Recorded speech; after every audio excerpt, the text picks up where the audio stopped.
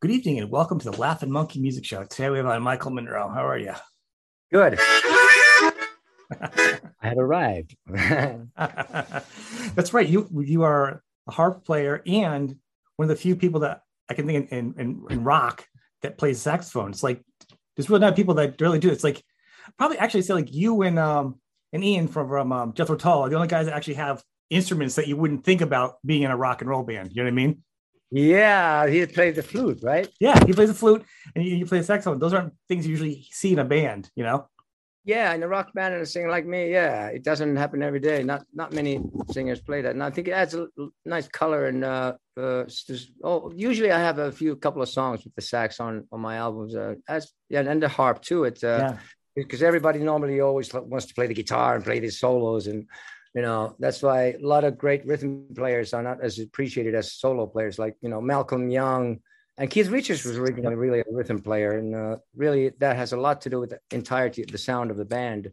That there's a lot to be said about that. The rhythm player, It's solid, yeah. Well, the yeah, thing is I think with the saxophone to me, because I always feel the very strong 1950s yeah, in that's your what I music, in thought. you. And to me, when I first heard you, let me step back a little bit, because people aren't aware of who you are. Obviously, you know, your rocks and solo. But when I Right? first heard you guys being in America, I'm thinking I've it was two steps from the movies. When I first heard you, like had the Right? cassette, and I'm Oh, like, I'm listening to it. And I remember like it's kind of punk, but then it's also glam like Slade type. But then I'm like, so is it punk or is it glam? But it's got this like rock and melody. And then wait, just a saxophone? This is bananas. What kind of music is this? You know? right. And it's rock And and roll, and and it's rock and roll. And to me, it feels like it harkens back to like, yeah, it's like you sprinkle a little of this, a little of that, little like little Richard, you know, and it's your sound. And exactly. it's carried over though to all the projects you've done. It's not just Yeah, my rocks. I mean, it's you kind of sound, you are the sound of it. I mean, you're the voice, that's a but great analysis of the band. What you just said, it's just because one of the best things about Hanoi was we defied all categories. We mm-hmm. had all these influences, and we made our own thing about it. And that's the best when that happens. That's but all the best bands should do and do have influences from everything. And we had from punk to calypso. We played from Little Richard to the Rolling Stones to the Ramones and everything in between, Yeah, and funk and reggae and blues and soul, and we made our own thing. And that's what I still do my own thing. And it's rock and roll. There's no need to categorize it. And and the I genre, agree. And we were talking about Andy. Andy, it's the same thing. He goes, "What is categories? Like, what are borders? No borders." He got me good. He got me yeah, good in that one because it's really just rock and roll is the older stuff, and you know back then, that's right. and how it holds up. You know, Yeah, no need to restrict yourself with any kind of categories or genres. And that's what the record companies, of course, they encourage that because they want to market a product with okay, I this is think the that new was thing. the hard time I think that they had with you guys because I think they wanted to make you this, Yeah, and I that's think some of the perfect. best bands they always fit to like you're not that. That's why you guys are who you are. Yeah, That's that's why we're right. talking. Yeah, and then can you believe it? CBS they thought the Suicide from the Move cover. They said, "Oh, that's too heavy metal." They thought that the cover was, and I was well, like, what? And they said, "I don't hear a single." I mean, don't you ever leave me? No, million miles away. Or well, Up Around the Bend was like, well, the reason we had that song was at the last minute was because the song Suicide from the Move was left off the album. Well, Bob Ezrin, first of all, he said it was the craziest song he's ever heard, and the second song and that showed up later in on a compilation or so. But the Up Around the Bend was like the record company said we don't hear a single, and we were on tour in Germany at the time already, and Ezrin was mixing the album, and then we were the only cassette we had with us in the van was Creedence Clearwater Revival live at the Royal Albert Hall, and we thought let's take one of these, either Bad Moon Rising, Hey Tonight, or Up Around the Bend. It was yeah, Up Around the Bend. Let's take that one. And then Ezrin flew over to London. We went into the studio in Camden Town. I forgot the name of it, but we did it one day a recording. We rearranged the song and made it Mhm. like our own. And even my mother said that, "Oh, I like your version better than the original." I said, I was "Oh, gonna say really?" I was not a fan of them. Like I did It's not like them, but it just wasn't my cup of tea.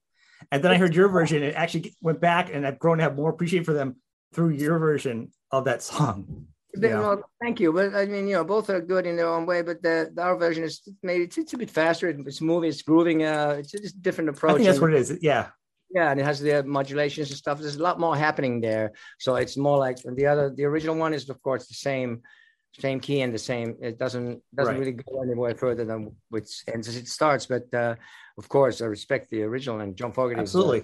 of course he's a hero. They've had their own sound, but to me, I'm a fan of you guys and that sound. So you guys doing it made that song much more enjoyable. Yeah, we did it in one day. I remember in the backing vocals, in the middle section with the drums, where there's the "Come on, Rise and Win." When the harmonies come, I remember Nasty was in pretty not feeling that great. It was that much bad shape that he passed out when he was singing. "Come on, Rise and Win." So Bob Ezrin is singing. This is just like trivia information. Bob Ezrin is singing the harmony. The "Come on, the Rise and Win." Going up around the bend. He's singing that harmony because Nasty passed out. It was a bit, he had a bit too much drinking or something. So, and I remember it was like one day, yeah, we did that. And then it was mixed the next day. I was the only one in the studio with the guy who mixed it. His name was David Tickle. David Tickle. We mixed it and went in to listen to it in his car. And then that was like, oh, yeah, it sounds good. That was a test. Yeah. The ultimate test, right? Is in the car. You get it all done. You work in a big studio. Then everyone runs out to the car to hear it in the car. Yeah. Well, when we did Demolition 23 album with Little Steven, then that was when Steven had this. Well, he wanted to. He was like, I got him into the Sex Pistols. I wanted the Great Rock and Roll Swindle. I mean the Great Rock and Roll Swindle, the movie, as a Christmas present one Christmas. The VHS tape, and he loved it. It was like whoa, and he just I took him to see Iggy Pop. He'd never seen Iggy either. Really. Yeah, so he got into all this punk stuff, and when he was producing the Demolition 23 album, he used the Never Mind the Bollocks, his Sex Pistols. That album was like his blueprint for or Bible for that record. He was always comparing the sounds, and he had this shitty little boombox that he always went to listen to the mixes on. If it sounds good on this shitty little thing, then it's going to sound good everywhere. So that was a good point, and that was one of the most fun I had making a record. We did it in like 2 weeks. We recorded the basic tracks with 10 songs, basic tracks in 3 days, the music, and then I sang all the songs in 2 days. And then it was like one take. That was a good album. That was a good album, though. Yeah, it sounded good. Really, I mean, actually, that's been unavailable for years and years, and now finally. This year, it's going to come out in October on Little Steven's Wicked Cool Records. He's going to release it. It's remastered. Yeah. It's I was at the mastering. It was mastered here in Finland with my guy. I was there, and it's got more kicking drum. The drums are kicking more. The sound is improved. It's even more kick-ass, and it's going to come out on vinyl, which it never out on vinyl before. It's going to come on vinyl, CD, and digital, all the formats, and coming out on October this year in October. So that's exciting. It's a great record, and we always guitars are so heavy on that. You always have good guitars, though. I mean, even when you did Jay Henning, God rest his soul, he was a star, right? He would have been a superstar if he hadn't done himself in. I mean, he took his own life sadly in was it 97, I think. He killed himself. Yeah, and it's really sad because he was such a great guitarist. I mean, for that band to have only one guitarist, that he really filled the space with his solos and everything. He was like, it's really hard to kind of play with if you're the only guitarist when you play solos, it often feels like it's right. There's a hole there. Yeah, exactly. So he filled the space with his solos in such a great way that it was never a hole there. And it was a fantastic player. And really too bad. He had some problems, with had a bit of a habit, and he was trying to kick it. And then he got arrested while in Alphabet City when he was scoring something. And we had to get Nasty Suicide to replace him. We were just going to go on tour. It was like a week or two before the tour. And last minute, we had Nasty to replace him. We were on our way to Japan, and we played in London and Finland, and then went to Japan. And unfortunately, he was left out because of that. And he didn't make it to video, did he? Because there's video of that. I think it's Nasty playing guitar on YouTube. Yeah. Everything's on YouTube. We did a video of Nothing's All Right that he's in that video. Jay is. Okay. I saw a live performance of it as I'm talking. Live. Yeah. I mean, there's some live stuff we did. We had the Monday nights at the Grand in New York for like, was it 10 nights in a row? We had, and Joe Ramone as a guest the first night. Every night we had Ian Hunter one night. We had a guest. We did 3 songs with a guest every night on Mondays. and it was called Michael Monroe and Friends. And it was me, Sammy Alpha, Jimmy Clark, and Jay Henning. That was actually the band, the Demolition 23 band, and did, they showed videos of all this vintage, all this MC5, Stooges, Dead Boys, and all the coolest Alice Cooper, and till the midnight. Then the band hit the stage, and we played the coolest punk covers from the Damned, the Ruts, the MC5, did all our favorites, Stooges and Hanoi, of course, and my stuff, Dead Joe Rock and Roll and all that. And really killer shows. There were. We created a scene at the Grand Club, and then we ended up making our album. We actually made 3 demos of the songs: Hammersmith Palais, Dysfunctional, and The Scum Lives On. Beforehand at the Baby Monster Studios on 14th Street, and those 3 demos I had them. And those are going to be on as bonus tracks on this Nice. Yeah. So I'm looking forward to it, because I've only heard it off of on YouTube. So yeah, and there's a long form video that came out in Japan. There's a long form video that kind of covers the trip from New York to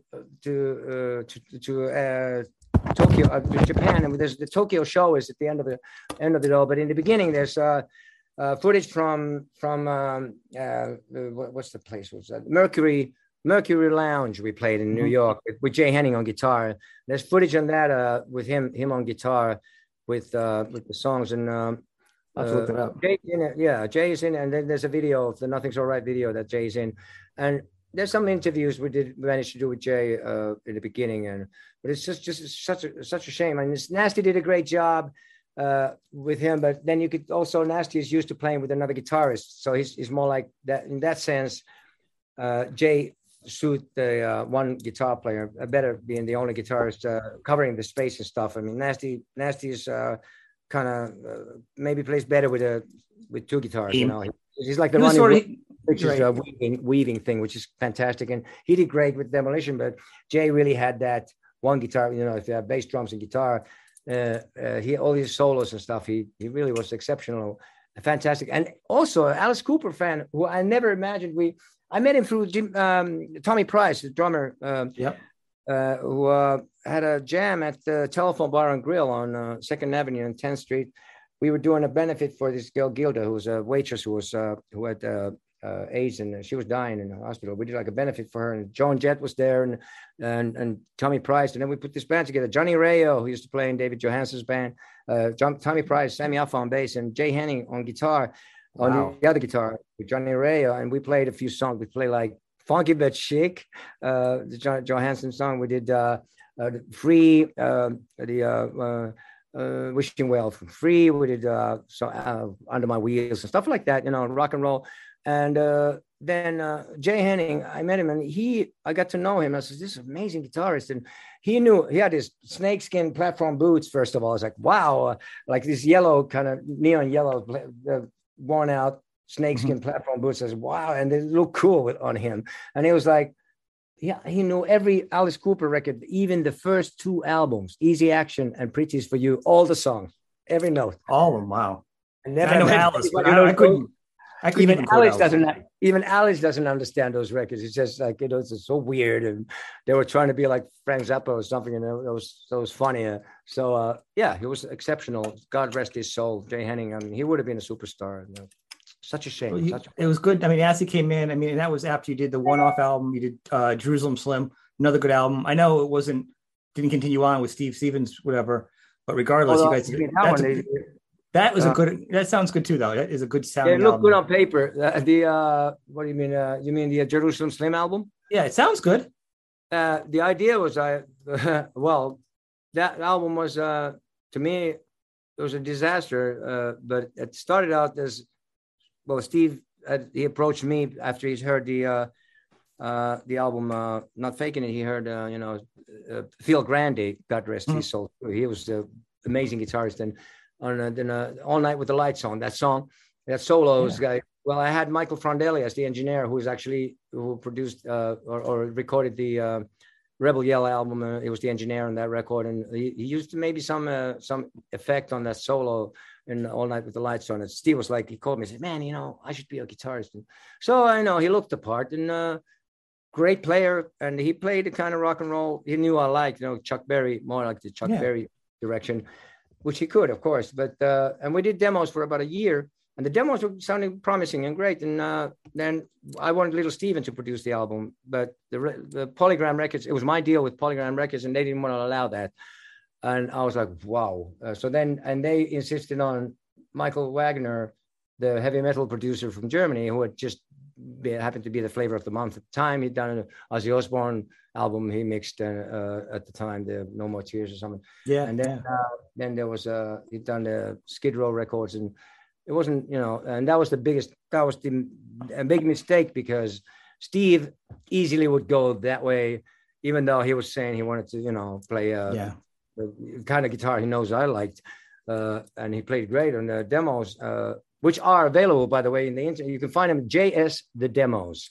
You can find them, the original songs, the original demos, so you can tell what it was supposed to be. Well, I'm going to check them out then. I mean, because if I like those, the other ones could be even better. Underground had like 2 guitar parts. And we ended up in LA. We were supposed to be 2 or 3 weeks of guitars, ended up being 3 months of guitar hell.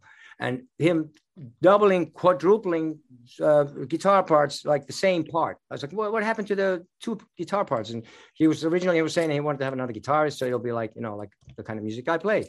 Even Dead Jello Rock and Roll. There's 2 guitars that are weaving, and that's the way it's supposed to be. But that's he started, like, all of a sudden he went that way, and Wagner, as the producer, was the worst competition because he was encouraging, the solos and more and more the 2 hands on the neck crap, a million notes a second with no soul. And it was all of a sudden like, what the hell is this? And I said, this is not my record anymore. Steve, what happened to the demos? I mean, that was the whole blueprint for the album. And, forget the demos. It's like, we're making the album now. And don't bother me. I want to play I want to impress everyone with my guitar playing. It's like, what the hell?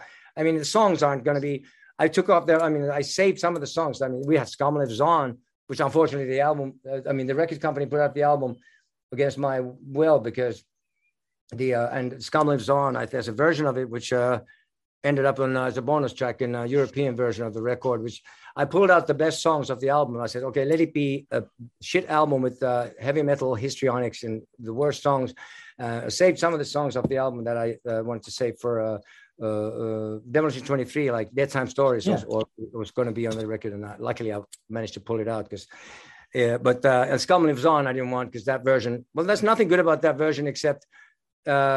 We had Donald Trump in the scumbag section in the middle. It's Donald Trump and Tipper Gore we had there in the lyrics, which is I regret that we took it off with Steven in the studio. Steven, it's the same thing. The only thing he's pissed about that we didn't have Donald Trump and the Demolition 23 version names. But the thing is, I was freaking out, and the record was going the wrong way. And then I even tried to stop it. We were in LA. I never wanted to go there in the first place. And I had done my vocals already in Wisconsin, where we did the basic tracks in some stupid studio that Wagner was Wisconsin, yeah, the cheese capital. I've never heard of any albums done in Wisconsin. Yeah, it was a studio. It was like a broken down shack. It was some old, that used to be I think it was like a Playboy resort with a golf course or something. It was just a big meadow with or grassy. There's some with geese, with goose shit all over the place. And the place is like, it was raining and the water's dripping.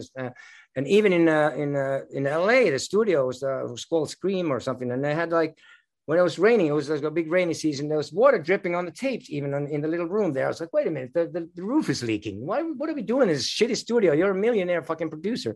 So in any case, and the end of it all, as I thought, this is not my record anymore. And I'd given up on it. And Steve was, made himself very distant. We got to the mixing part. And then all of a sudden, Steve comes to me and says, Michael, Wagner is mixing it all wrong. And they had a falling out. All of a sudden, they started arguing. I said, wait a minute. Whoa. I thought at least I wanted to give you the benefit of the doubt that maybe you guys knew something I didn't know, which I knew was not right anyways. But wait a minute. I thought you were in agreement with him. Now you're telling me he's mixing it all wrong. Steve, this album's done wrong from the get-go. When we started doing your fucking complicated everything and arrangements and everything, we had a simple rock record we were going to make. Now you made it all like fucking heavy metal histrionics bullshit. And now you're saying that you're not even agreeing with Wagner. This is crazy. And now we got to start all over and make the record what it was supposed to be. So are you in agreement with me? Shall we now go to New York and start again? We even had this guy. He said, yes, let's do it. I was okay. We'll scrap everything, start from scratch. And we even had this guy Bob Rosa who mixed one of the songs, "Rock and Roll Degeneration." He mixed it in New York as a test. We tried him in the Electric Lady, and it was much better. That's the version I think is on the album that finally came out. And then Steve, all of a sudden, Steve disappeared. And I thought, what happened to the guy? And next thing I know, I saw him on MTV at the MTV Awards playing guitar with the Motley Crue singer Vince Neil. Oh, Vince Neil, he went to join his band for about 10 minutes. Doing a solo career, starting a solo career. Steve is playing guitar with him. All of a sudden, without telling me nothing, he just disappeared and left me with a bag of shit. And there was even a song called "Downward Immobile," which had a chorus that went, "Can't have your cake and eat it too." He took that song, even though I wrote that song with him. He took that song with the Vince Neil, and they wrote the verses. They changed the lyrics to something else. Serious? I mean, considering your history with Vince Neil, of all people to go to. Well, yeah, that too. Yeah, but yeah, what a coincidence. That is actually insane. Yeah, and they had the chorus. They can't have your cake and eat it too. They had that line there, and they called the song "Can't Have Your Cake," and that was my lyric. And the verses I had was much. I mean, "Downward Immobile," they had a cool point, and my melody was way better in my opinion, anyways. So they made it into typical kind of like, that's that kind of like a melody. Then I thought, my agreement with Polygram Records, they had my publishing. So it was all Steve, about money too. He says, well, with Billy, we always had 50-50 deal, no matter what. Says, how can you know? What if I write with someone else? And what if someone else writes a part in the song and it still had to be 50% for you? And Polygram is taking 50% of my publishing anyways, with the deal. And they're still not helping me with anything, not getting my songs on any movies or anything. But this time I thought, okay, now I have proof. I went to Polygram. I said, look, this motherfucker's taking this song that was, you're publishing my song. Now I have proof. I have the original demo. Now he's made this song. He's taken it with and credited it to him and Vince Neil, Steve and Vince Neil writing the song, which is a ripoff. So now why don't you sue the motherfucker and get, this guy's the millionaire. So now you can get some money. Right. They didn't do nothing. They didn't do jack shit, of course. And that's the way it turned out. It's like totally useless. So I really got fed up with the music business. And the conflict with Steve was I played from the heart. And as it turned out, he played from the wallet. Wow. So yeah, that's a fact. And no, that's I'm glad you cleared it up, because I've just heard a nice guy. We got along, and like I said, he looked the part, and I thought that, and we had fun times. We had some good times, and he was really, really talented. But then he was all of a sudden, I'm sure deep down he's very shallow. I can't believe that. It's incredible, right? You can imagine how I felt at the time. I was so disillusioned and so disappointed in life. And I thought, I felt betrayed. I felt like, okay. And I at the end of the album ended up costing $700,000. And I tried to stop it when I was about I think 300 or 350,000. And I got my A&R guy was in New York. So I was in LA, and there was the local A&R guy. This guy came in with his tan, came to the studio, and then Steven Wagner played him a couple of basic tracks. And I was like, well, sounds great, Michael. What's your problem? I said, what? So what do you want? You're like, it's not my record anymore. I mean, it's fucking, you want to spend another 300,000 and then realize it's a piece of shit that nobody likes. So, and then I ended up owing my label 700,000 plus after not faking it. After that album, they pulled a plug on that one. So I was already a couple of 100,000 in debt. So I owed $1 million to the label. So I had to get off the label. Otherwise, I would never have recouped anything. Not faking it? Are you saying for not faking it? For not faking it. After they had, after not faking it, it was on its way to sell. It could have sold millions, but then they had this. Yeah. They had this stupid the TV commercial. I got back from a tour in Japan, and I saw Heavy Metal Headbangers Ball. They had this commercial on TV saying Michael Monroe, not faking it. He's the real deal. He's not faking it. Accept no substitute. The brains behind Hanoi Rocks is back. And I was like, what? The brains behind Hanoi Rocks? I was like, I made it seem like Hanoi Rocks was calculated, and Hanoi Rocks had no brains. That was the best thing about the band. So I was like, this is wrong. This is misrepresentative. I was like freaking out. This is embarrassing. And I called the label in the next Monday in the morning. I says, well, why don't you show me this commercial? I mean, it could have been good if it was done right. It was ridiculous. I don't know, accept no substitute. He's not faking it. The brains behind Hanoi Rocks is back. How did you have to say the brains behind Hanoi Rocks? Excuse me. So they said, oh, you don't like the commercial? I said, no. Do you want us to pull it? I said, yes. So I said, okay. So they pulled the plug on the whole album and let it die. I thought maybe they make a new commercial, but then they didn't. They thought, okay. I mean, that's insane because that was your album. That was your second album. The first one didn't get as much press because, that was the international demo. Nights Are So Long. It's like I used that. I got signed with that record to Polygram worldwide, which was good. But this one, Faking It, you had the Axl on it with you, which gave you help. Axl didn't sing on it. He was on the video. No, but I'm saying, but that gave you the visual of yeah. And since they actually were influenced by you guys. Yeah, and little Steven was singing on that. Yeah. Right. Steven was on it. He wrote that song While You're Looking at Me for Me, and we wrote Dead Jail Rock and Roll together. And it was it's a great record. Yeah, Man with No Eyes. I mean, it's a solid album. Yeah, Man with No Eyes with very cool lyrics about dictators. Very much timely right now with the war and all the disease. We got famine while you feast. We got new kinds of disease. It was about HIV at the time. Now it goes for. Should have just sold itself at that point. I mean, if they just stood back. Yeah, exactly. So then they just let it die, and they said, well, if you're Bon Jovi, if you sell millions like Bon Jovi, then you can make demands like that. First, you got to sell the records. I said, okay, fine. I'll just be more of a rarity than I'd rather do it on my own terms or not at all. So I said, okay, fine, be it. And I had to wait till about a little over a year until they let me go. They dropped me. For a while, I thought they were going to keep me hanging there and they could have kept me because I had a lot of bands. Album deal. I had a long deal with them for like 6 or 7 albums. So finally, one day, my lawyer called and says, Michael, they dropped you. I says, oh, that's too bad. Well, thank you for letting me know. And I was like, yippee, yeah. So I called little Steven. I said, Steven, now we can make the record I always wanted us to make. And you produced, and we started planning which ended up being a Demolition 23 album, which originally was going to be a Michael Monroe album. But then Steven convinced me to have a band name. I said, yeah, I got to have a name. And then Sammy came up with Demolition 23. I said, okay, yeah.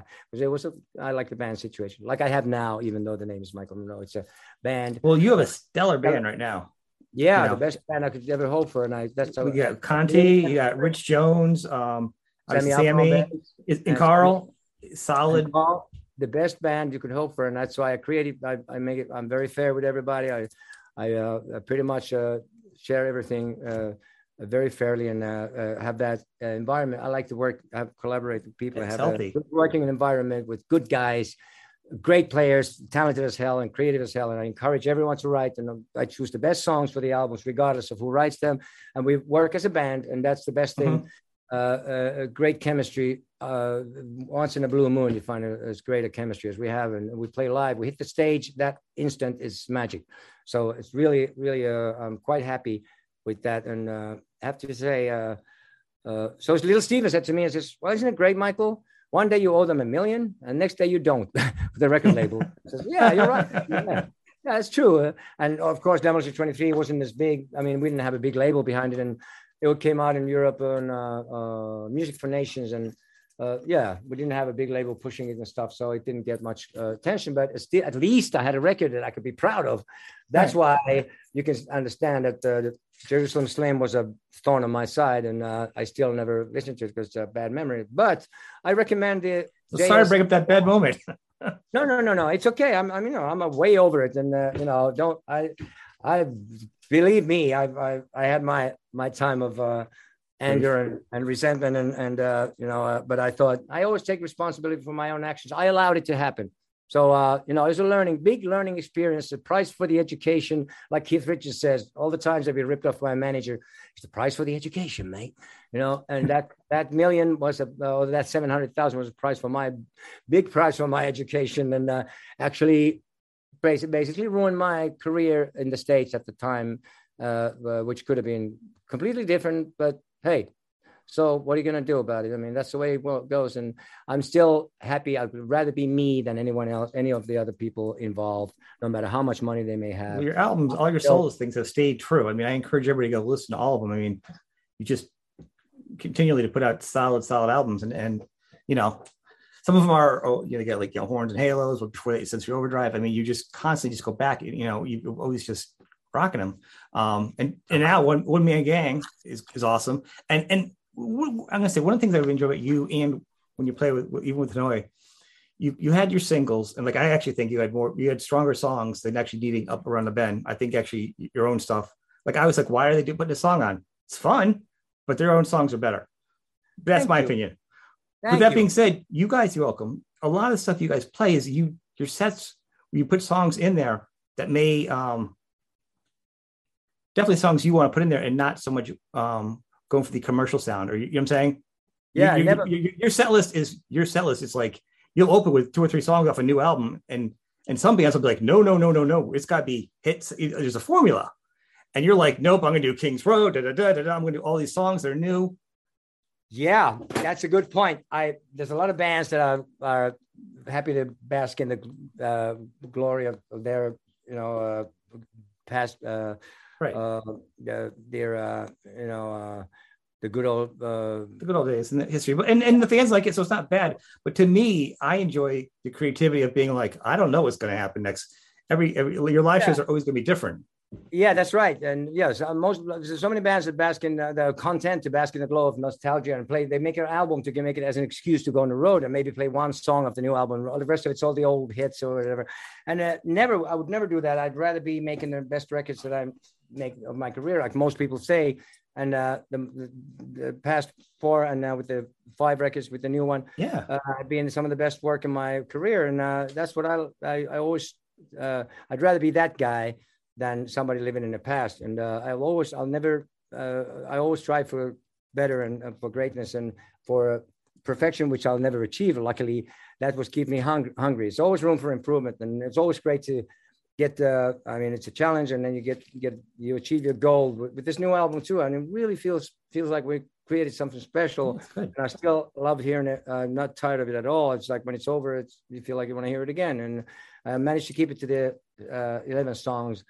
Which is a great amount. 10, 11, 12, 13 we had on Blackout Stage, and that's the most. No matter how great the songs, you want to, you get tired after a while. And this has so much variety, and the production also is pleasant to listen to. You produced it there, right? Because you've been doing a lot of your own producing all the years. At the very beginning, you were producing from the very beginning, 81? I don't know. Produced what? You produced all Hanoi Rocks. You started his production up until now. Up until now, you're still producing. Now we're self-produced. We all produced, and we had producers like Jack Douglas did Sensory Overdrive, and then his mixes weren't happening, so we had to remix it with my guy Petri Maieri in Finland, and he mixed all the past 4 albums. But this album, we went for a new studio, a new engineer, Erno Laitinen, who did this, and this mix is different, and I'm glad we did that because it's in Finland, though, right? The studio, because isn't there a deal? And I talked to Steve. He said to me about there's some kind of deal with the government, and they help musicians. They actually support musicians over there. Oh yeah, you can get grants. You can get grants from the government especially with the corona. If you have the right person representing you, you can get grants for to help. Well, my problem with this band is. Only 2 of us are Finnish. Me and Sammy are Finnish, and the 3 of the other guys are, foreigners. So that makes it a bit more difficult. But still, we've gotten some grants. Like when we toured we had to do a club tour in America in 2013. We had like 30,000 euros for a tour bus, from the government at the time to support the international, taking Finnish music to abroad, and that based on that. Well, so you're a big part of Finnish music. I mean, you are on some levels the face of Finnish music, worldwide. Yeah, I must say, Hanoi Rocks did, and I have taken Finnish music. Hanoi opened the doors for bands that never imagined. There's a lot of great bands here, but nobody ever thought of leaving Finland because they thought, it's in the big world, we're not good enough. And Hanoi, we just left here. We didn't even think that we were finished. We thought, we're going to get out of this country as far as possible and go to London, go to New York, go to, and make something of ourselves in the world. And that inspired and showed other bands that came later on, like him, HIM, that band, big in Germany, big in America, and they have a career. Nightwish, Children of Bodom, and Rasmus, and those bands. They really, after Hanoi opened some doors, and these people, they're thankful that Hanoi did what we did, because then we showed, why not? Why not leave this country? And, it's just good as anybody else. I remember with Hanoi, we went to London, and me and Andy were some party, and there was a band that was was happening, and they had their new album, and they're showing a video at this party. I was like, well, Andy, we're way better than these guys here. They're locals, man. I think we got something much better. So I thought, yeah, we have a cool band, and this we got something to show the world, and do some world shaking, and But yeah, in Finland, that's a cool thing. Things change though with the government and stuff, and with rock and roll not really happening these days. Well, in America, it's part of the tradition, it's culture there, and that's why I'd love to play in America if I could, but the situation being as it is, you'll just lose a lot of money and you're going nowhere slow, really. So unfortunately, at the moment, the only gig we have in America is the Monsters of Rock cruise, which was canceled on our part because of the COVID situation. It's going to be happening next year. We're gonna play there. I believe it's in February. But yeah, I would be. I'm tempted to go on that cruise. I've avoided cruises my entire life, but I'm like, oh man, I might have to make a Monsters of Rock cruise. I mean, we were there once. We played there once, and guess who was on there? Michael Wagner. I said, "Hello, Michael. How you doing?" And it was nice to see him. I mean, of course, he's a nice guy and all, but it was just a bad situation. It was he realized it was the wrong record. I mean, the wrong thing for me, but at the time, I was really, we had the dad. Let me tell you, almost since we took all this time to talk about the Jerusalem Slam, like the record you're interested. A typical day in the studio there would be, the 3 months that we spent wasted there. I would have rather given the money to the homeless, man. But anyway, so we're sitting at the studio and they're going like, okay, Steve is such a great player. So he was like trying out, then a couple of solos, and Michael was like adjusting the EQ. So I was like, that was great solo. It's just okay. Do another one, Steve, and then do the second one. I was like, wow, that's it.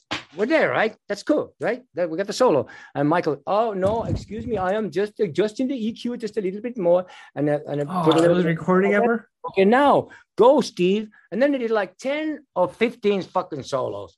And at the end of it, I was like, okay, now we got like 10 of these, and every solo was like more and more like, oh, that's great, noodling a million notes a second. I was like, what? That's just worse and worse and worse. And then in the end, it's okay, you got 10 tracks of this now. So now we got the solo. No, now we do a comp. Oh, you're telling me you don't have one solo out of all that? Now you're going to combine them together? Oh, God. So that's going to take an hour or two. And then I said, okay, now are we done with the solo? Yes. So now can we move on? No, now we go eat. And then we got to dinner for 2 or 3 hours in some fancy restaurant. I was like, oh, my God. And you can imagine, I was freaking out. The worst experience possible. So then you can imagine with Little Steven, after I got out of my deal, Demolition 23, 3 days of music, recording the basic tracks, 2 days I did all the vocals. Then we mixed 1 song per day. There were 10 songs. So it was like about 2 weeks, 2.5 weeks. He's been a savior, for rock and roll lately. Between his underground radio, his Wicked Cool Records, like he has just been the man lately, coming out of left field. With Dr. Michael Bars, Steve's record. Actually, back there in the background, Steve's record is great. Like he's really just working with everybody and giving artists a fair shot. God bless Little Steven. He is the savior of rock and roll with me. And I was just talking to him yesterday on the phone, and I was telling him about my 60th birthday concert that's going to be in, I'm turning 60 on June 17th in a couple of weeks. And there's a celebration in Helsinki at the Ice Hall on September 23rd. We're going to have a special concert with special guests and a big production. Very cool. Once in a lifetime. Yeah, a great event. So I was happy early birthday. My invite must have gotten lost in the mail. Thank you. I don't send I'm not even inviting myself. I'm uninvited. Harassing you. But I'm not invited anywhere, but I go wherever I please, and nobody will stop me. I have to respect. It's like Lemmy. He would go anywhere he likes, and nobody would say no to him. And there's a lot of respect. Maybe he was formidable, intimidating to some people, but he has still a heart of gold. Great guy, always consistently fantastic person. And that's what it's about to me. I'm my own person, and I'm nobody can take away from me what I have and what I've created. No, you've stayed good. I mean, you guys, even your second version of coming back out with Hanoi Rocks, you put some solid albums out. That was a rebirth, and I would never have done a tour just to make some money out of Hanoi for the wrong reasons. No, it wasn't. It happened. Me and Andy met and got reacquainted and started creating something new. And I thought, well, we started the band together, and it was a rebirth. We actually created some new stuff, and it was interesting. I liked it. Yeah, it was some good stuff. The 12 Shots in the Rocks album has really cool stuff. And 5 songs of there were supposed to be on my solo album, which was the What You Want album. I decided took him off, and I replaced them with some covers, and decided to give the best songs to the Hanoi album, and that was a necessary period. And I was actually willing to do that for as long as it was fun, and for the rest of my life. But then it got to a point where it wasn't anymore, and then so we did 3 albums we made, and it was a good and necessary phase, and working with Andy to see what we could create after all these years, and after he had learned to respect my input in the writing. It was like 50-50. We were working together, as opposed to in the 80s. It wasn't like that. No. So it was at first it was really, really good, and we created something new. There's some good live performances of you guys too playing, which is really good. I enjoy seeing you two play together live from that time. Yeah, it was good. It was a necessary phase, but it's actually ironic because the band had the coolest name ever at Hanoi Rocks, I thought, and when I decided to use the name, it was a rebirth of that band in a way then again it was me and Andy and the rest of the guys. Although the last lineup I think it was the best with Laku and drums and Connie Bloom. I've talked to him before. He's great. That was the best lineup I think for that band, but still. The lineup changed. It was mainly me and Andy were the main guys. So now with my band being called Michael Monroe, I have more of a band situation than that was as a band, when you think of it. So that's what I'm happy about. I mean, we came to a point where we decided this is not going anywhere. So let's just put the band to its final rest with its integrity intact, and do a couple of farewell tours and gigs, and the final shows at the Tavastia Club where we started in Helsinki. 8 shows in 6 days, about 2.5 hours each, and a lot of singing for 1 week. And that was it. And we maintained the integrity of the band. And that's the thing. I can't think of a lot of bands that do the final tour, the final show. And don't go back out and do another tour. Oh yeah, all those bands. That is really, I think that's real low life. I mean, really low to cheating the fans. When how many times has? Well, of course, I will not mention any names, but that's so many bands. Farewell tour. Okay, this is it, the last time, and then they do another tour. I mean, all the fans, of course, they want to see the band for the last time, and then so another one. Cough up cash for it, and another one. Yeah, it's just cashing. I mean, that's really. I think that's really unfair to the fans. I would never do that. That's cheating to me. Anyways, I mean, I'm not judging them. But to me, I would never do that. I think that's really unfair. And knowing I'm a fan of certain things, and I would never. I mean, of course, it's kind of like having an album with different colors of the cover, different covers. Like they had at one point. Yes, they want to. I mean, I'm all for selling physical product and vinyl, encouraging that and having colored vinyl is a little different as a vinyl collector. And there's very limited. Vinyl, but having different. A cover artwork, but having an artwork, like album covers is ridiculous. Album cover with a different color, nothing much else different, no different songs, the same album, not even colored vinyl, but just the cover being looking different. And of course, all the fans, the hardcore fans are going to buy everything. So that's like, why would they make people buy the album with a different color? And they did it worse during compact discs and CDs and cassettes. So it wasn't even getting a new record. It was like to hold. It was usually getting a small picture on a cassette or a CD in a different color, Right. Yeah. Well, that's it's crazy, but I would never do that like a farewell tour. It's not a farewell tour. I mean, that was a real farewell. I mean, we finished that, and that was it. And that was the Hanoi Mark II, whatever. And but it was still we maintained the integrity of the band, and it's fine. I wanted to give you props for that because I saw that, and if people missed it, you missed a special moment. I missed it, but there's some really great footage of that online. Yeah, there was a big, of course, at the end of it all, the Japanese wanted to film the last show after I've been singing all this whole week. I had no voice of that, but I was just, the last day I remember, I was like, anybody calls, like, can't talk now, see at the show. And whispering actually can be more straining to your throat too. So I was like trying to be quiet, and I managed to get through it. And that final show was filmed for a DVD. It's called Buried Alive. In Japan, Buried Alive, Hanoi Rocks Buried Alive. That was the final gig of that shows at Tavastia, and yes, it's not bad. It's still good.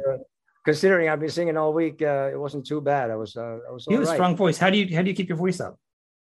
I sing the right way. I support my voice with diaphragm. I had some breathing lessons in '84 from a local teacher. Was actually teaching classical, and she had an old lady in London, and then she had some idea, some things that I didn't agree with. She said you can't sing softly, for example. It had to be like you produce the voice in your diaphragm, and then your mouth is your like guitars have that the space that you it create the sound like very technically, which is good to support your voice. That way you don't lose your voice when you're on tour and you're singing every night. Most singers, rock singers, sing wrong. You know, it's a strain from your throat, and that way you easily lose your throat. So, and you know, warming up and warming down. Bob Ezrin showed me this pretty good warm ups. This like just massaging your vocal cords with the lowest tone you can get, and breathing and then singing. Once I had, you know, I sang my voice. My voice was shut in the studio for the Two Steps from the Move sessions, and Ezrin said, "Do this, and then sing something real low, and then for an hour. We're going out to dinner." I was like, "Fuck you, man!" So I started singing "Childhood Living" real softly and breathy and really low key, low notes, the lowest I can have. And relaxing my throat, and that massages your vocal cords. And then after a while, I said, "Wait a minute, my voice came back." So Ezrin came back from dinner. I said, "So how you feeling?" He said, "Yeah, I'm good. Let's do it." So I sang "Boulevard of Broken Dreams" right there and then, and that's a good thing. And then, you know, I try to warm up before the shows. Steve always warms up with all this, all this, and I was like, I should do that, but I don't really do it as much as I should. But sometimes I just go out cold into Steve's awesome. Dude makes me laugh so much. Yeah, and he's a singer too, because he had he's a good singer. Tinnitus or something. He had to stop playing guitar for a year, so he had vocal lessons from Arcadia Agresta, and he actually, it's great to have great singers in the band. So that it's fantastic. But yeah, singing is it's physical, and I mean that's the thing. If the guitar players can change the string, but if you lose your voice, you're fucked. I mean, if you're like have laryngitis or something, you can't make any excuses. You just got to do the show. But being a pro, you always do the show no matter what, no matter how you feel like. And like Ezrin said, you can't feel like great it's not like every night you can't feel like, all right, yeah, let's rock and roll. You have to psych yourself into it, and a professional does the same show, and you hit the stage, you make it, and I always do 100%. You become almost superhuman when you're on stage. You do like things that you later on you can feel it in your muscles, your bones, but it's sort of it's very, to me, it's you've held it up, and a lot of singers, there's only a handful of singers that can still do it. Some of them don't sing. And here's my say hello to my little friend. Ain't that a little honey? That's beautiful. Does it have a name? No, it was Stag. It's S-T-A-G-G. Well, I just call it My Little Honey. It's like a candy wrapper. And beautiful. My wife is, hang on.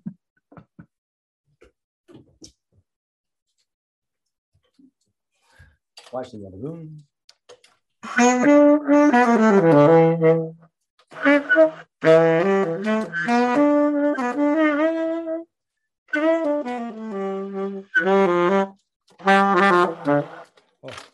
I gotta check this out. I haven't played for weeks.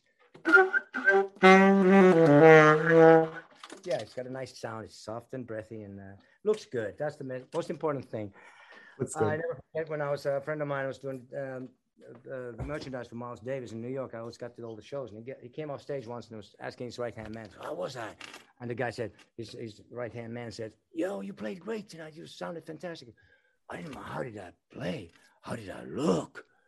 You got a new outfit. So of course I play like a genius. How did I look?